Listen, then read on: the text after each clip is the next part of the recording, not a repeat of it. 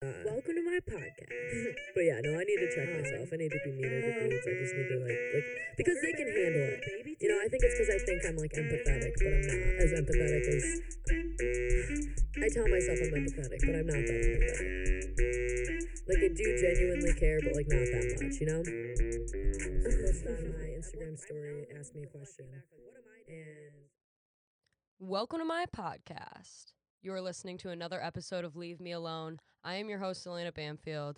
On this week's episode, I have a guest for you guys. My friend Brett Hayden came in all the way from Ann Arbor to be on the podcast.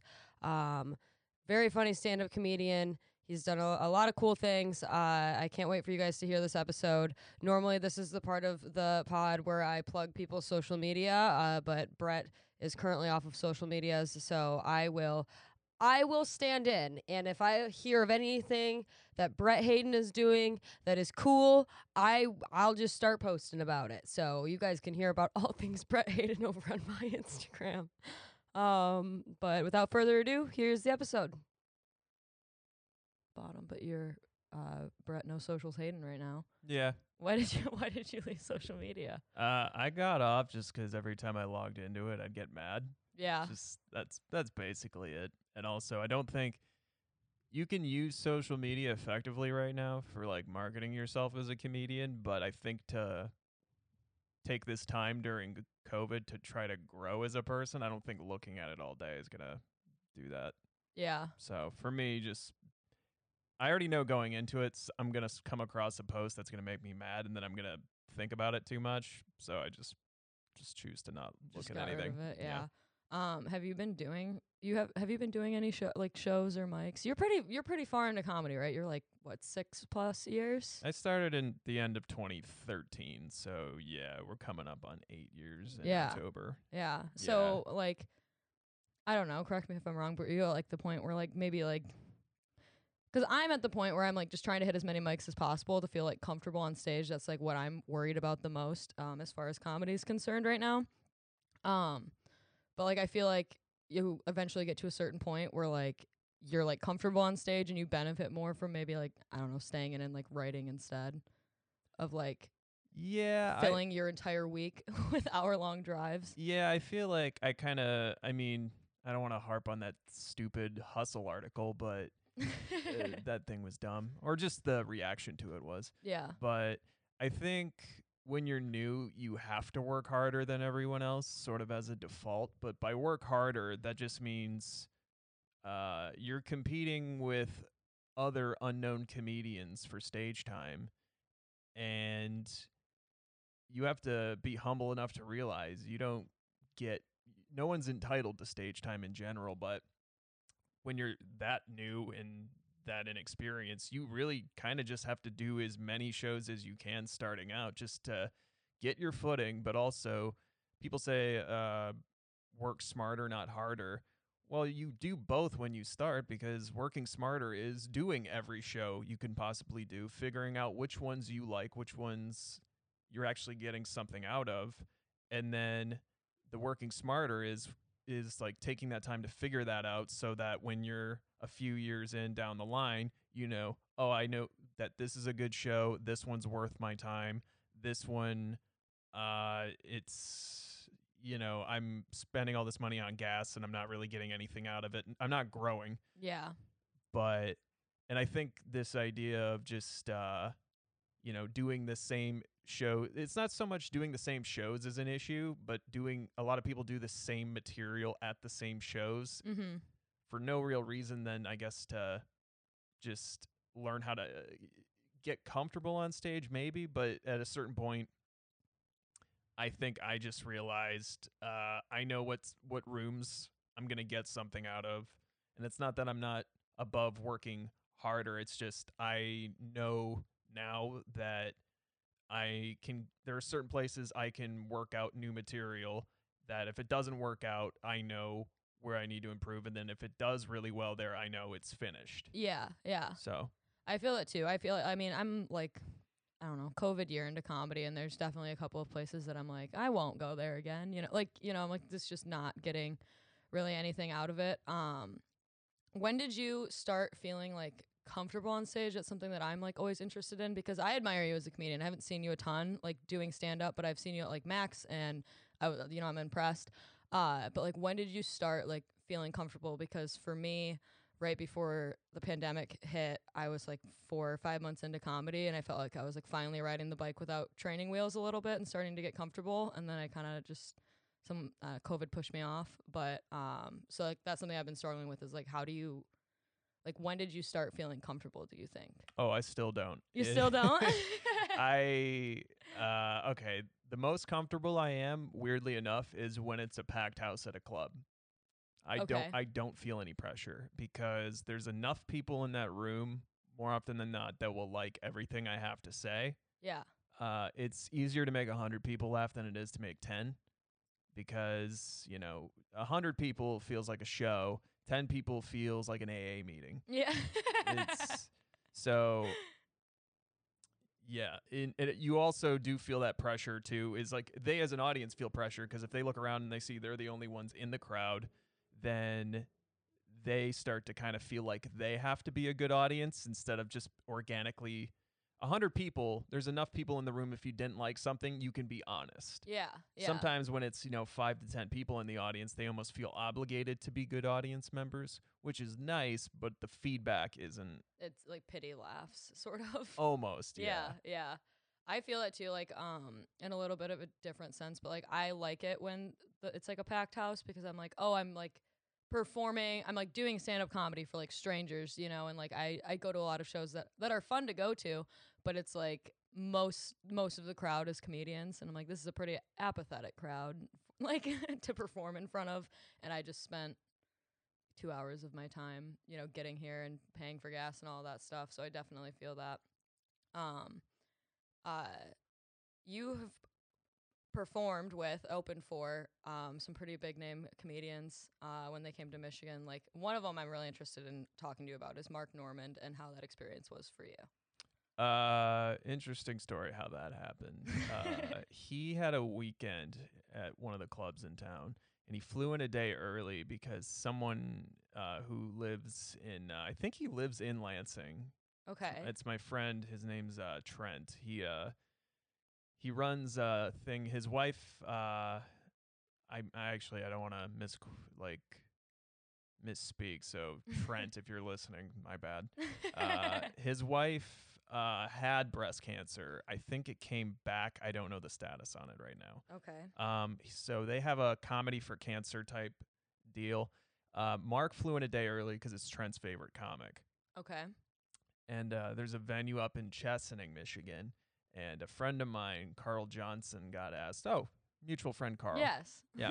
I'm glad you two became friends. Yes, me too. Yeah. He got asked to do it because the guy who runs the venue said, Carl, you're my favorite host that I've had here. I'd like you to host the show or just open. Yeah. And Carl, they asked another comic, Wes Ward, to be on the show too. And they kind of were doing that thing where they're like, I don't want to host. Do you want to host? I don't want to host. Do you want to host? Yeah. And before they had too much time to really get into it, I was like, I'll do it. Yeah. Because my head, I was like, as long as I get to work with Mark, I'm fine with it. Yeah. Fuck yeah. So I reached out to Carl and I said, hey, how would you feel if if you guys asked if you could bring me along to MC? And they asked. He said, sure. So I did the show. Mark saw it. We became friends. And then the next night I did a guest set at his show at the Comedy Castle. And then on, I think I worked with him. Yeah, I worked with him 4 or 5 months later at the showcase in Ann Arbor. And that's when we actually it was like, okay, we exchanged numbers, started following each other on social media. Hell yeah. And yeah, it's been cool. I've worked with him 2 other times, and then I did a guest set. Or when he's in town, I sometimes do guest sets, which I found out I will not be anymore. It's nothing against, we're not arguing as friends or anything. He just has it in his contract now that there's no guest sets. Oh, I see. So. I see. Damn, that's so fucking cool, dude. Like, that is so cool. How do you calm your, how do you calm your nerves for that? Like, what do you do to like calm yourself down before going on stage for like? I would just be fangirling. I feel like it would be. Well, it's funny because I actually wasn't sure if he was actually gonna be there. What And do you mean? well, what I mean is like I thought it was gonna be one of those things where like okay, the name says Mark Norman, there's a picture of him, but he's never gonna show up in this middle of nowhere town in Michigan. That's Yeah. what I thought. Yeah. Because I thought it was gonna be one of those cases where that they thought it was Mark Norman, and then they say introducing your headliner, Matt Normandy or something. Yeah. And I'm just kind of sitting in the green room, just like, all right, just kind of waiting. And then, even walking into the green room, he's still very much, hey, comedy. And I was like, oh, there he is. And I didn't fanboy or anything. I just said, shook his hand, nice to meet you. And then it was when I brought him up, and then I snuck in that he's my favorite comedian and why I like doing this. Yeah. And then that's when he was just like, give the kid a hand, blah, whatever. And yeah, I think that's when he like realized it, because I was kind of quiet in the green room. Everybody else was super talkative. Yeah. So my fanboy moment happened like when I introduced him, because I knew all his credits, so he knew I was a fan. Yeah. Yeah. Yeah. That's probably the coolest way to do it too. Like honestly, like if you're like thinking from like a celebrity's perspective and like how you would want like I don't know, a fan to be, like and Yeah. especially one that you're like working with. That's probably the coolest way you could have done it. Yeah, I'm not as smooth as some people make me out to be, but that was one time where I was like, okay, I think I did that one right. Yeah, when you needed to. Yeah. So now you're friends with Mark Norman. That's fucking awesome. So okay, and I also want to talk about Comedy Rumble. Because that's something that I did, and that's probably my first like introduction to you, which isn't really an introduction because the star of Comedy Rumble is like the comedians that are going up or whatever. Yeah. But like, where did that idea come from? How long have you been doing that? I started it in December 2017. It started because a few comedians were complaining. It's like, when Christmas time comes around, we all kind of just go do our own thing. We never really hang out. So I made it. It started originally as like an idea, just getting comics to hang out. And I was like, well, how do I turn, if there's a show that'll bring comedians together to hang out, how do I make it happen? Yeah. And I was already a wrestling fan, so I figured a way to merge wrestling and comedy. It's basically the same thematic idea as like a wrestling event that exists, but like it's just in the form of stand-up. Okay. So we do the show, and I'm like, it's great. There's so many comedians here. And then the second the show's over, everybody's just like, is there another mic in town? And so yeah, 95% of them leave immediately. And I was just like, okay, well, the idea to make it a Christmas party didn't work, but that was fun. We should do it again. And then I started just doing it every 3 months so it didn't overstay its welcome. And then eventually, when the venue I used to do it at, Sellerman's, which shout out to Alex Bozanovic for letting me do that. I talked to Roger at the showcase because Sellerman shut down, and I told him the idea for the show, and he was just like, we can just swap out the open mic once every 3 months for it. So hell yeah. And I kind of thought it was like, it didn't register at the time, but when I realized when we got it into clubs, it became more important to take the show more seriously, just because, the clubs are hard to get into, like the two major ones at least. So if like, the idea was just like, okay, let's just try to get people at least. I can't promise like anything's going to come of those shows for anybody, but if people can at least get seen at clubs or get an idea of what like being in a club is like, maybe that'll like encourage them to like either work harder to get seen at those clubs or get an idea of maybe what that atmosphere is like instead of the usual shitty dive bar where people are just yelling at you and just being dicks. Yeah, no, it was so much fun. And that was, I think the first one I did was it was around Christmas, but it was like Comedy Rumble 9, Ladies Dancing or whatever. And that was the first time I'd been in a comedy club or like performed on a comedy club stage, and like I loved it. It was so fucking cool. Just being in there was so cool. But the thing I loved that I think is cool about Comedy Rumble, I struggle with writing, like, because Comedy Rumble, for the listeners that don't know, it's 30 comedians. They each get 90 seconds, and they're judged by both the audience and a panel of judges, correct? Yeah, usually comedians. Yeah. And there's like a second round, and there's a prize. There's a cash prize at the end of it. But having 90 seconds to tell a joke, you really like have to like cut the fat out of like what you're saying. And specifically when you did the quarantine Comedy Rumbles where you're like submitting written jokes, that like changed the way I thought about writing. Like I'm not even blowing smoke up your ass, like, because you have to like break it down into like, because I have like very like made me look at my jokes and I'm like, wow, this is really fucking drawn out for no reason. Yeah, and I didn't want people like if people ask me about the show, I try to encourage them. It's because there's people who are long form joke tellers and they say I would sign up for that show, but I wouldn't be good at it. I really don't want people to assume that like if you are bad at Comedy Rumble, you're a bad comic. But I do want people to understand it's like, you know, not every opportunity you get in stand-up, you're going to get, 10 minutes to prove yourself. Yeah. Sometimes you really are going to be on the spot and you have to give everything you got in a very short amount of time. So you kind of have to rise to the occasion. And it's kind of fun to see that sense of urgency sometimes because I think the audience feels it too. Because, like, part of the fun is them just watching someone. It's like, all right, who's going to figure it out sooner? Yeah. So to speak. So, yeah. Yeah, and it like really helps you like even like because people like to tell like long form like storytelling type jokes, and they're good at it, and it's entertaining, and I like watching like the Theo Vons and like people like that. Yeah. But it like, at least for me, it like helped me find what the funny part of my joke was, because for me being a newer comic, like all the like long-winded shit is just shit I'm putting in there because I don't think it's funny enough, Right. And so yeah, that really helped me, and it's also just fucking fun too to just like be with a bunch of other people that are comedians and that are happy about what they're doing, and it's not, I don't know, it's not an open mic, that's for sure. Thank you, I appreciate that.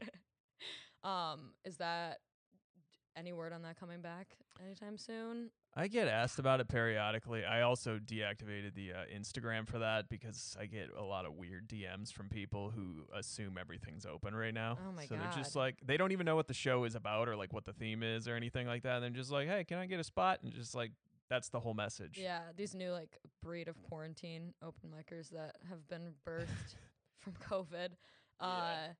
Yeah, there's a lot of new shows running by them, though, so I'm thankful for that. I haven't really been to any that are run by, I say new open micers, like I'm not a new open micer, but specifically the people that started, like, after this, like, second shutdown.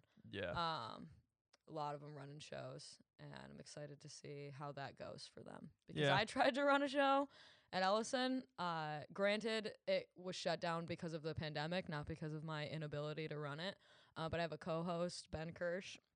And it's fucking nerve-wracking. Like, it's nerve-wracking to think about hosting a show every week. I don't know. How many shows do you even produce? You've got 313, right? Or are you still involved in that? Not really. Not really?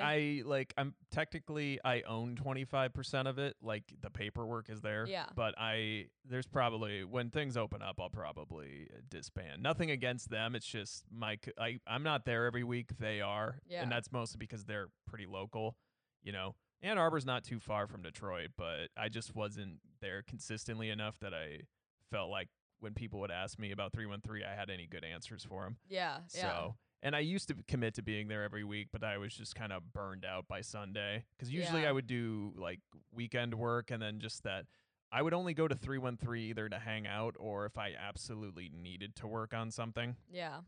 But generally speaking, between Kyle, Brett, EJ, and Joanna, I feel like, enough of them are there. Yeah. They can handle that show just fine without me. Yeah. So.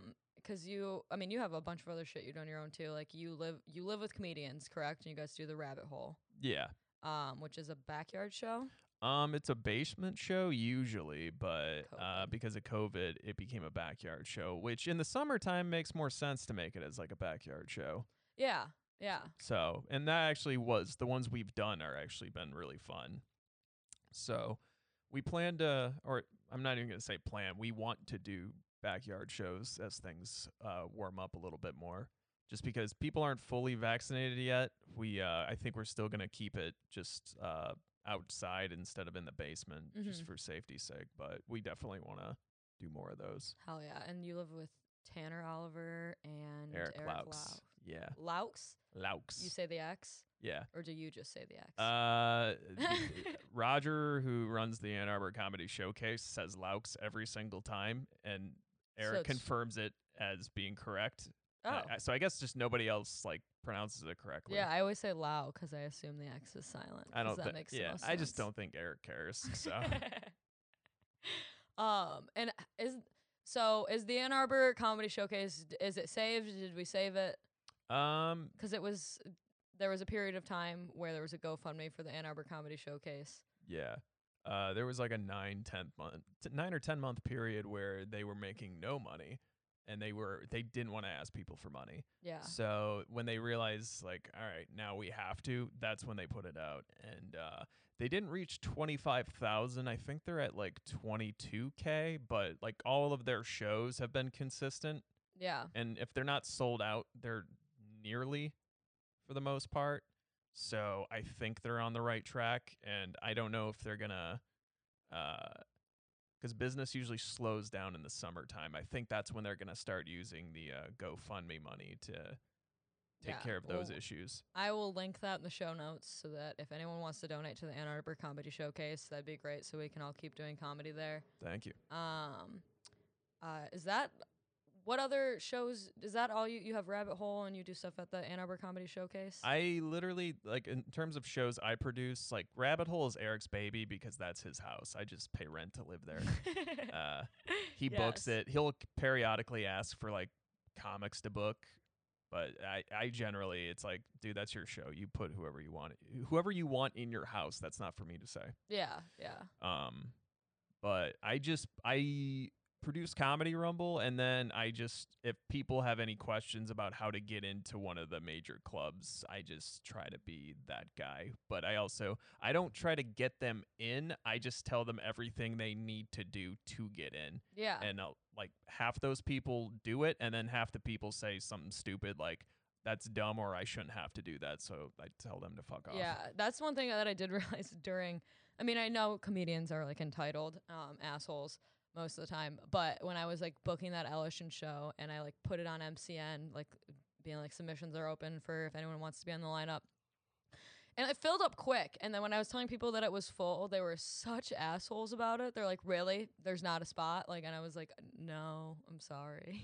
Yeah, I've just learned to that's the only part I don't like about running shows is dealing with comedians all of the time.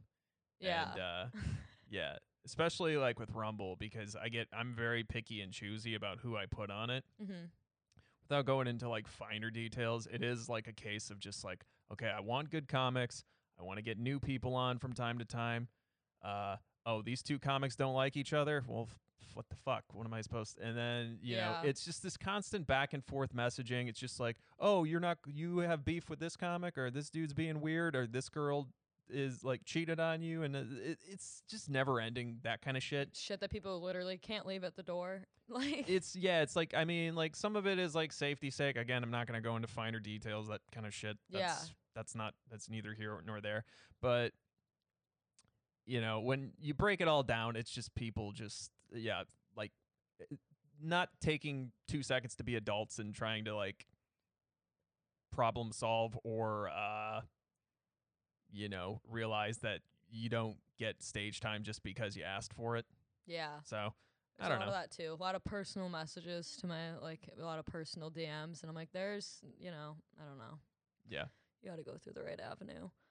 But hopefully I can get that back. I don't know. I have been fucking anxious about it just because Ben's leaving. And I don't understand how people run shows every week and they're not. I don't know why I have this thing around it where I'm like so anxious about it, but it's like also the thing that you were talking about, you know, like how sometimes people for whatever reason, you know, they like to say the same things at the same mic like every week and stuff, and I'm just like, fuck, I don't want to be that person at my own open mic. You know what I Yeah. mean? Like especially with this place, like there is a sense of comfort because like my roommate works at Ellison, the brewery that that they're letting me host the mic out of.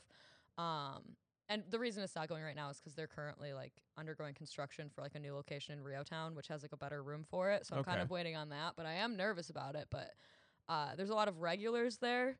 So I'm like, they know who I am and like that's comforting. But at the same time, I'm just like, what kind of like the same thing about like the audience. And I'm like, are these people going to laugh because they just know that I'm Elena Torres' roommate that's here all the time?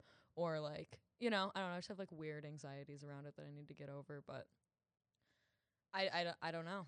I can't believe like, and that's why I can't believe that all of these like new people that just started are like, yeah, I have an open mic. I'm like, how can you handle this? And I like fucking can't handle it. Like I can't even handle thinking about it. So do you actually host every week or do you alternate? Well, me and Ben were gonna alternate. The thing about it is that we were only able to like we did one show November 15th, and literally during our sets we like stopped doing the show to sit and watch like Gretchen Whitmer's like conference, and it was like the next day everything was going to be shut down sort of thing. So like we had like 4 or 5 shows planned for the rest of the year and they all got canceled. And now I'm just, you know, kind of waiting on this new room or whatever. Okay. But Ben's leaving, so that's the thing, is that Ben lives in Connecticut and Yeah. he's only here for school, so he's going back, and so it'll be Okay. me and whatever salsa parlor boy I decide to Wrangle up. yeah, Uh probably Trevor. okay. Yeah, one thing I've noticed like co-hosting shows, like if you're worried about doing the same material every week, Right more. I mean beyond write more Yeah. but realistically some days that's just you're not going to get anything. Yeah. But if you ever find yourself in a position where you're like, "Oh, I don't have enough new material to talk about anything," just alternate hosting like you would like every other week, but Mhm. just when you're there, when you're not doing a set, make your co-host job easier by just lighting comics, taking care of actually like running the show minus hosting it. So Yeah. saying, "Hey, you're up next. You get what do you want as an intro?" Or not what do you want as an intro, but you're up next. I'm lighting you. I'll be here. All that kind of stuff. Yeah. And you could almost do that thing where you have like kind of like evaluate the comic as far as just like, oh, are they writing more? Like, are they like consistent here? So that if they sign up for next month, you have that gauge of like, oh, the audience likes this comic. I definitely want to bring them back. Okay. Or yeah. like, so I definitely did that a little bit. It took me like running a few different shows that failed to like learn that, but because there was definitely weeks where I was just like saying the same things on stage and then pointing out that I was saying the same things, Yeah. and then the people that have seen me a million times pointing out that I'm saying the same things, Yeah. and that got tiresome real quick. So I would just do that, and then when you do have new material, or if you find yourself in a position where you're like, you know what, actually I do want to go on stage, Yeah. as long as it's not conflicting with like time restraints or anything like that, it's your show. Do a set. Yeah. Yeah. That's So. perfect, actually. Thank you for that advice. I didn't even, cause like, I mean, like Ben hosted the first show. I was lighting comics, and you know, I think we put together a pretty good lineup too. Like, not gonna lie, like, mostly for those first like few shows, I booked people I knew, cause that's important too. You know, like, there's a lot of times where like, I don't know, you know, like just the ebbs and flows of a lineup and like knowing people's energy levels and like who's supposed to like go where. I don't know. Like a lot of times, like I'll be put up, like people that don't know me, I'll like go before like some like badass, hilarious, like black dude, and he's got like so much energy. Then I get up there and I'm like, like I shouldn't be in this spot right here, but this is fine. So I try not to do that to other people. But yeah, I need to get on that because that's like, at this point, like the next step for me, I guess. Like I want to be able to be like, everyone's like, oh, I don't want to host. And I'm like, oh, I'm comfortable hosting. I'll host this show for Mark Norman someday. You know what I mean? Like, Yeah. so it's just a bunch of mental blocks that I'm currently trying to get over. What is your, Zach told me you would like this question. What is your favorite and least favorite things about comedy that you've found over the years? My favorite thing about comedy is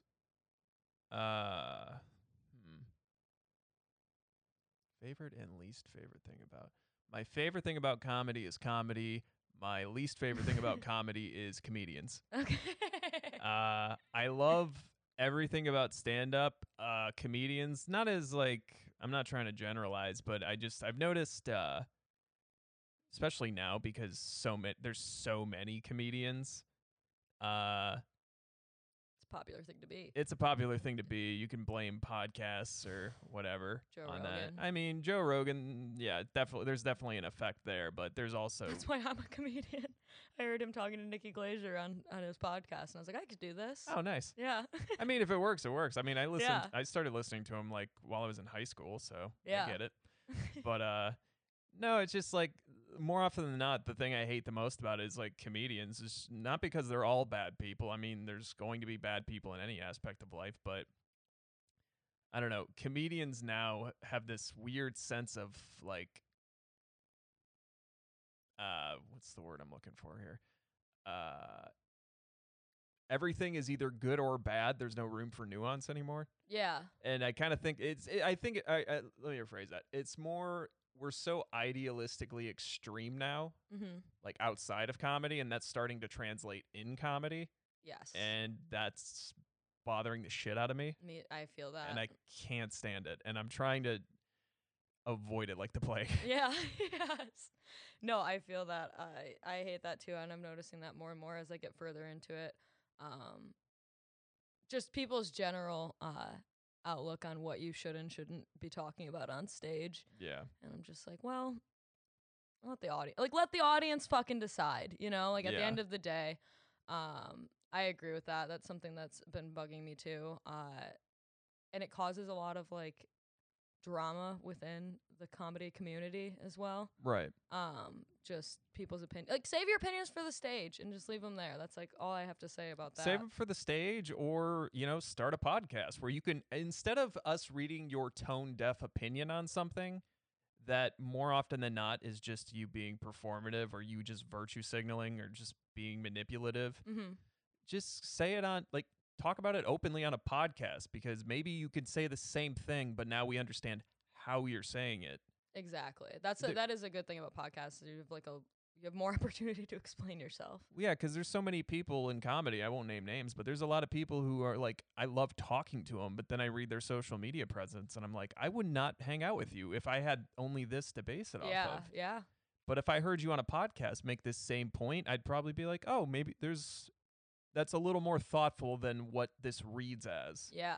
So, yeah, I would say, yeah, favorite, everything else about comedy, least favorite thing about comedy, comedians. Yeah. For that reason.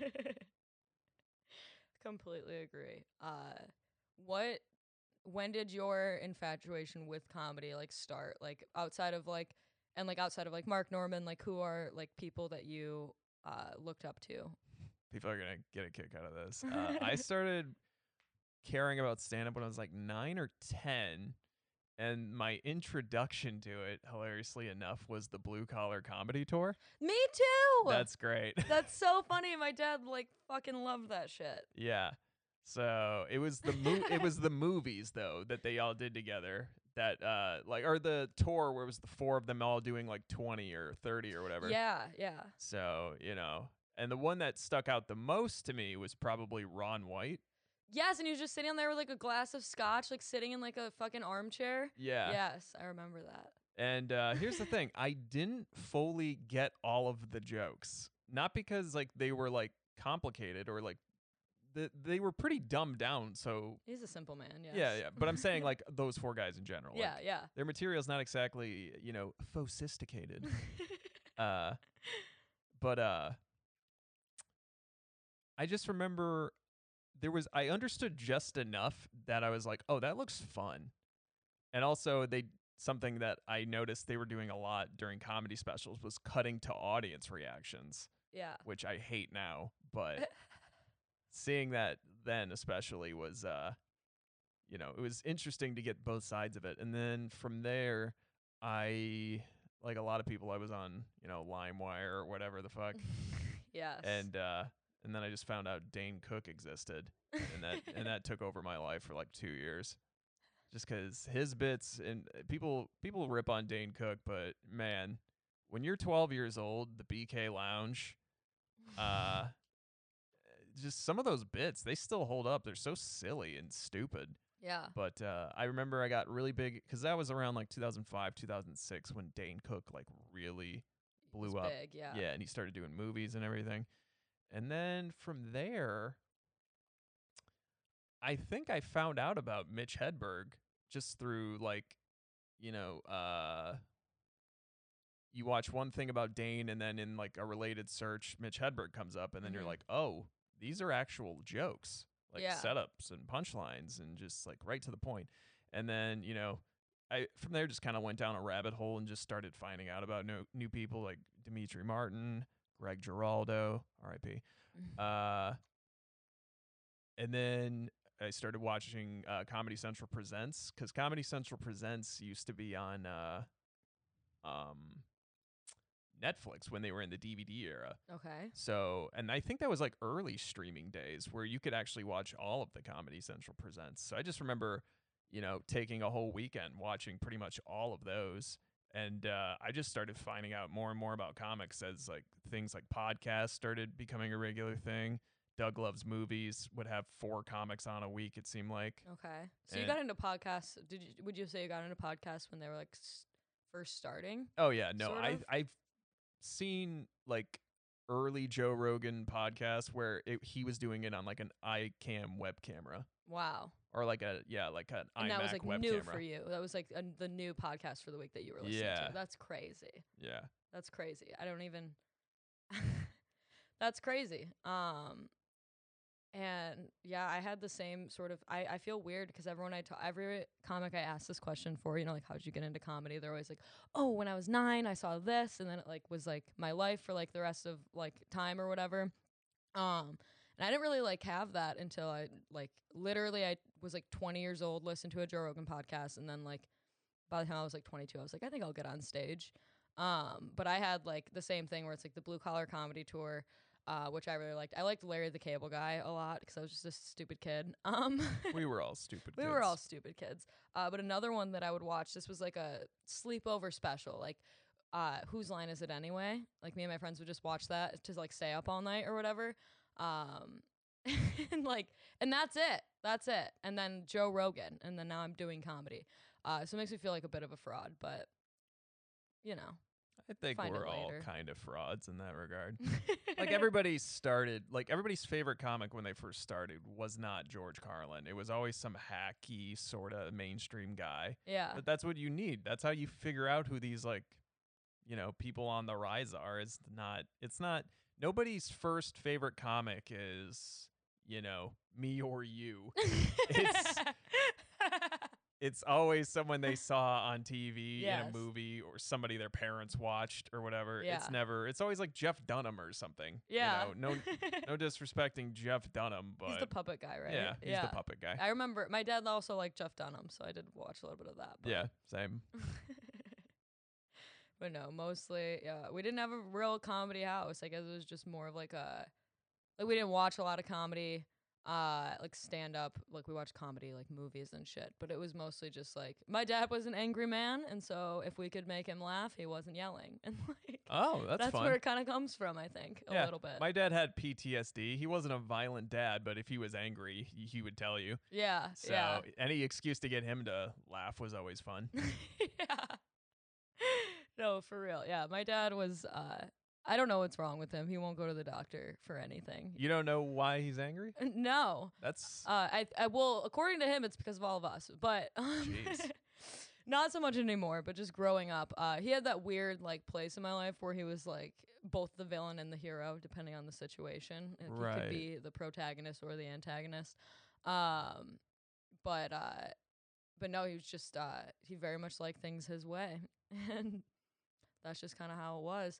But no, nothing like, I don't know. Now I feel like I need to clarify and say my dad was not an abusive father. You know, he wasn't like violent or anything like that. But same thing like you were saying, like when he is mad, you fucking know it. yeah.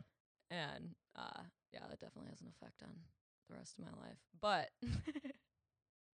I don't know. We do not have to get into our families at all. I was just gonna say is like, yeah, my dad was also not an abusive father. Just making that clear. Definitely, probably had kids too soon because he was still figuring himself out. My dad had me and my older brother in the. My mom and dad got married in like their early 20s and then started just pumping out kids like once a year, every year for like 6 years. It felt like. Oh my gosh, so how many? You have what? Like Oh, I'm 5 sorry. other siblings? I'm sorry. I'm the second oldest of 4 boys, but Okay. it's like my brother was born December 91. I was born in January 93. My next brother was born November 95. Okay. And then my youngest brother was born August 99. So like the first 3 kids, it kind of was just like pumping one right out after the other and very little break in between. Yeah. They were just kind of like, well, if we're going to have kids, let's get them all out now. So, you know, when they graduate high school, we're still here, I guess is their logic. So you have young parents then. Yeah. My parents, I think, both just turned 50 last year. Okay. We got like our parents are about the same age. My mom is 49, turning 50, and my dad's like 47. Okay. How old are you? I'm 24. So my mom was 25 when I was born, and my dad was like 23. Are you of the opinion that it's rude to ask a woman's age, or is that only rude if it's like you're insecure about your age? I think it's only rude if you're insecure about your age. I've never taken offense to it. I also feel like I'm a young-looking woman, so maybe if it's definitely an insecurity. Yeah, if you feel like you look old and someone asks you your age, it might be a trigger. I mean, if you're at like a college party, it might be good to ask someone's age. You definitely should, because I was 16 years old up in there, like all up in college parties, Dude. just because I could drive. Yeah, dude, that kind of shit scares the fuck out of me. Yeah, like I lost my virginity to a dude in college. Yeah. You know, like. The thing about it too is the legality's 100% there. No, yeah. Yeah. But the thing is, he probably was just like, I guarantee you, and this is not like a knock, but like he probably was just like, oh, she's just some dumbass college girl. Exactly. Yeah. Exactly. But that's the thing. It's like you should be asking for women's ages. Yeah. But For here's sure. which is sad because that guy probably just assumed it's like, oh, if she's at a college party, she must go to college. Yeah, exactly. Yeah. Exactly. But I like see that now too. Like I'll like be at the bar and I'll see people that I know, like, cause I have a little brother, and I'll see people that I know were like younger than him, and I'm like, underage? How did you even get in here? Like I couldn't even dream of it. Like at like 18, using like going to a college party is one thing because you can just drive yourself there and show up with a bottle of booze and they assume you're like a freshman or something. Yeah. But like when you're like in Harper's and you're 19 years old, like I can't even imagine. Like at 19, I looked 14. Like I Do you think that's a blonde people thing? maybe you look kind of young too. How old are you? You're like what, 26, 28. 28? Yeah. Yeah, you look like you're 25. Half a second ago, you thought I was 26. I like how you got more polite, or you got like more complimentary. You were like, you look. Once I found out you were old. Yeah, you were like, what are you, 26? No, I'm 28. 25. Wow, 21. Okay. Yeah. I think that is like a thin skin. I don't mean thin skin is like cowardly, but like thin skin blonde people. I think we either look 20 or 50. Yeah, no, I had like a fake ID that was like fucking legit looking, and everyone would be like, no, sorry. They're like, just go before I call the police. Like, could never use. I couldn't drink in an establishment until I was 21 years old, and that's because I have no boobs. That's what I think. One time they kicked me out of the hookah lounge because I forgot my ID. I was like, I have tattoos and my nipples pierced. Like, there's no way I'm not 18. You know, there's no way I can't be in here. Yeah, the sad part is you're like, okay, here are the tattoos. There's something else I could prove it to you with, but I can't do it. I can't do it. Yeah. Yeah. You're like, you think my mom would sign off on all of this? She hates this. Yeah. Yeah, that's just the question at the door. It's like, do you hate your parents? Yeah. They see the tattoos and they're like, well, how's the relationship with your mom, though? Yeah. Can you call her? Yeah. Put her on the phone. No, back to the I was just gonna say is like my brothers, they were just like pumping out kids left and right, Yeah. and my dad just got out of the military, so I think in his brain, he had PTSD that he wasn't dealing with. He had PTSD from he was a Navy SEAL. Okay. So Oh, fuck. yeah. Hell yeah. So he probably just like had all this PTSD, and his way of separating himself from those experiences probably was to just pump out as many kids as he could. Yeah. But the problem was, he was trying to be a good dad, but still, I guess, working on himself, but didn't quite know how because he was busy taking care of kids. Yeah. So, like, when he would get angry, he's just like, oh shit, it's scaring my kids. What do I do? Yeah. Yeah. Like, he's not abusing us or anything. He's just like violently angry and doesn't know what to do. Yeah. And I'm like, well, I'm 6. I don't know how to Yeah. help you. No, exactly. My dad would do the same thing where it's like he'd just be like the house wouldn't be clean and it would set him off, and so like he'd spend the next hour like vacuuming, but like running the vacuum into the doors and like throwing the dishes into the dishwasher and stuff like that. And he listens to this podcast, so sorry, Dad, for outing you. But I love him. I have relentless. I have to have relentless forgiveness for my parents because I think about it, and I'm like, if I had a kid at 23, it'd be pretty fucked up. Yeah. Like, You were 23 when, or your parents were 23 when they had you? yeah, my dad was 23 when he had me, and I'm like, that'd be like me having a 1-year-old kid right now, and that would not be good. Yeah, my parents were 23 when they had me. Hilarious. Yeah. Telling you, man. Blonde people. Blonde Thin-skinned people. blonde people. You did gymnastics too, right? We got a lot in common. Yeah. Were you molested? I'm just kidding. In adulthood, I've been. Oh no. No, that's neither here nor there. It's just so funny. It's neither here nor there. No. Put it to you this way: it's just funny. Like women who are so vocal about that kind of shit online are like usually the people who are like doing that to dudes. Yeah, So yeah, I take most things like that with a fucking grain of salt because of it. yeah. But no, I did gymnastics the end of high school the end of middle school through about half of high school. Okay. Did you like that, or I was l- that something kind of imposed upon you? It was more of a hobby. I was a wrestling fan, and I was like, I want to do those cool flips that they do. So I was like, how do I do that? So I wasn't good at like team sports. I just didn't like having to work with people, so to speak, very much. But like gymnastics, it was like, oh, I can kind of just do whatever I want. So There's a good balance of that in gymnastics too, where it's like it's a team sport in terms of like your scores matter for your team, but it's a very individual sport because you're the only one performing at any given time. yeah. I never did it like competitively or anything. It was always just a hobby, but Like recreational Yeah. classes. Yeah. Yeah. That's kind of how I did it too. I mean, the real like acrobatic shit that I can do is like all from like the competitive cheerleading that I did afterwards. yeah. But Can you still do a lot of that stuff? yeah, I can still I'll just whip out a back tuck from time to time just to make sure that I have it. Like that's just like a standing backflip. Yeah. Okay. Yeah, cool. just a standing backflip. I like that how you did gymnastics and you called it a backflip. No. Here's the thing. I know it's called a back tuck, but I also didn't want to sound like smarter than I am and just agree with you. I wanted to confirm Yeah, it. yeah. No, there's no twisting, just a standing yeah. backflip. But yeah, I do stuff like that from time to time just to make sure I still have it because it was my identity for so fucking long, for like all of high school and like out of high school. Like cheer was my comedy, and which is probably why I cling to comedy so hard, is because I need something other than just myself to be. Fair. Yeah. No, that was me with comedy. I had always liked it, but it never struck me as like a career option until adulthood. But like that was me with like wrestling. Yeah. Like, it was like that one weird special interest I had that no one else could relate to. So I was like, oh, I can just enjoy this myself. I don't have to, I guess, share it with people. Not like share it, but it's just like, I'm going to keep this to myself. Yeah. And I'm just going to enjoy it. And you're talking about like WWE wrestling? Yeah, not that stupid. The fake shit? Yeah, that fake amateur bullshit. Did you ever have... And that is funny. You're like, I loved wrestling, so I decided to go into gymnastics because I wanted to be able to do the flips that they could do. Yeah. And there was like a whole ass wrestling team, but you're like, that's not the same thing. Yeah, it's not. Because I was on the wrestling team for a year. No shit. Yeah, there was a year of my life that I really needed my dad to love me more than my brother, so I joined the wrestling team. Yeah, usually people's parents say like, "Okay, go to college, become a doctor." Yeah. That's what my family was hoping I'd do, and I was like, "Yeah, have you seen my GPA? It's not that impressive." Yeah.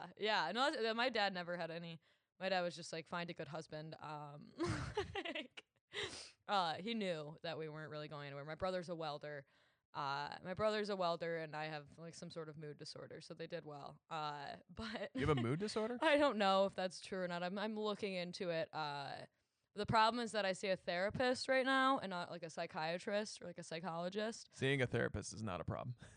It's not a problem, but it's It was the way you worded it. I had to point it yeah, out. no, seeing a therapist is good and everybody should do it. And I like my therapist. Like I like talking to her and everything, but she's just like whenever I like bring up like, hey, like this is freaking me out about myself, you know, or whatever, she's just like, well, I'm not here to diagnose you. Like, I'm just here to like help you like figure out how to work through it, I guess.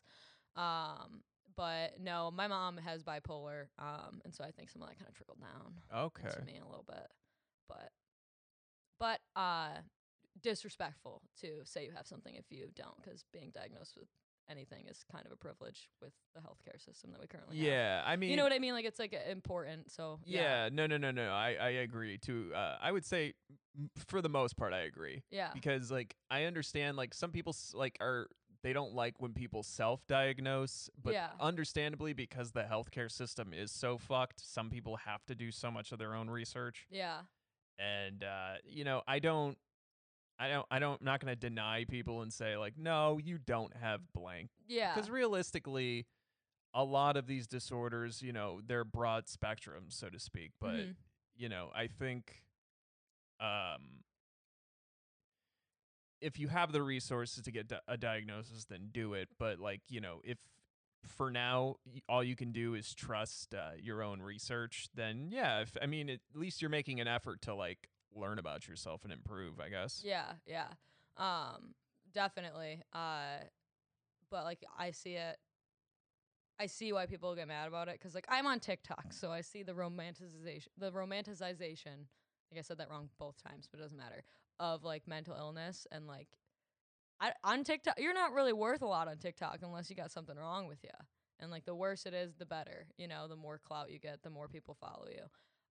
So I see it in that regard where like it's dangerous, but at the same time, like you're saying, I agree with you. Where it's like you can do your own amount of research and like find things that fit, and like you can develop coping mechanisms for those things, even if it's not bipolar related, you know. Yeah. I still have found this fucking breathing exercise on YouTube that helps me get out of whatever I'm in, you know.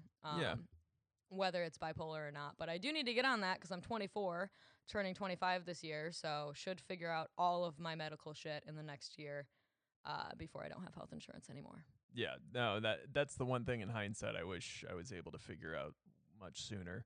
Yeah. Just like, all right, let's figure out everything that's wrong with me while it's on someone else's dime. Yes, exactly. I So. also wish I would have hit more people before I turned 18. You know? Yeah, I wish before I like assault charges were like so commonplace. Yeah. For real. Oh goodness. Well, I mean, we can end on that if you want. It's been 53 minutes. I've Yeah, kept you here. we can end on We that. I can- wish I could assault more I people wish I could- before age 18.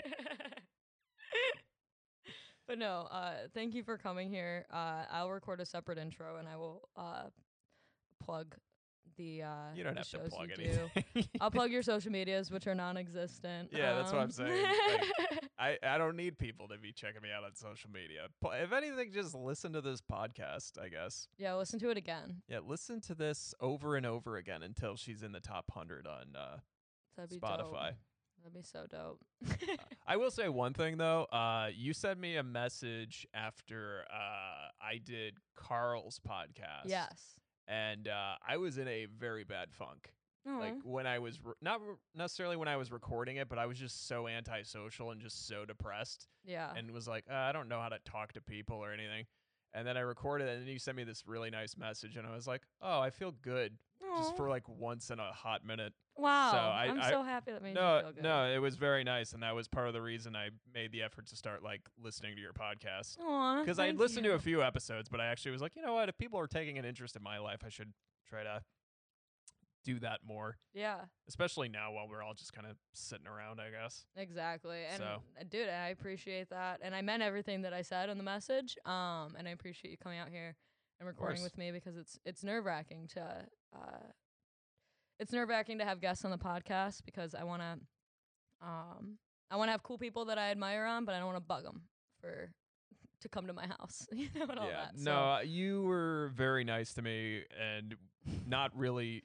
You were nice to me in a way that didn't feel like blowing smoke up my ass, and it was very just refreshing. And I listened to your episode you did with Louie, and I saw that you're more of a critical thinker than you are just kind of a clout chaser in terms of your opinions. Well, thank you. And that means more to me, like as like a peer, than I guess than trying to do something just because 100 people said this is the better opinion to have. So I value people like that. Well, quite a bit. thank you very much. That's Yeah. like one of the things. It's hard to value it in myself sometimes. You know what I mean? When you get the like backlash, which I haven't gotten a lot of, but I'm waiting for it. Yeah. But thank you for being here. Thank you for being so kind about me and my podcast. I appreciate it a lot. Of course. All right. Bye, guys. Thanks for listening. Peace. Which I thought was adorable and hilarious that someone even like listened to this in the first place and then like went out of their way to like ask when the next one was coming out. And I was like, and Biggie doesn't just let you use their restroom for free. You have to buy something. That's misleading. I need to stop doing that. You should get your head checked out because this shit is not funny. You want to smoke a joint? And I was like, I have strep throat. Two of them were like friends or comedy people, and the rest were just all some fucking weirdos. But I appreciate you guys. I guess this is for you. Actually, no, fuck it. It's not. It's not even for Solo Meltdown. This is for me. This whole podcast is for me. I'm selfish. This is for me.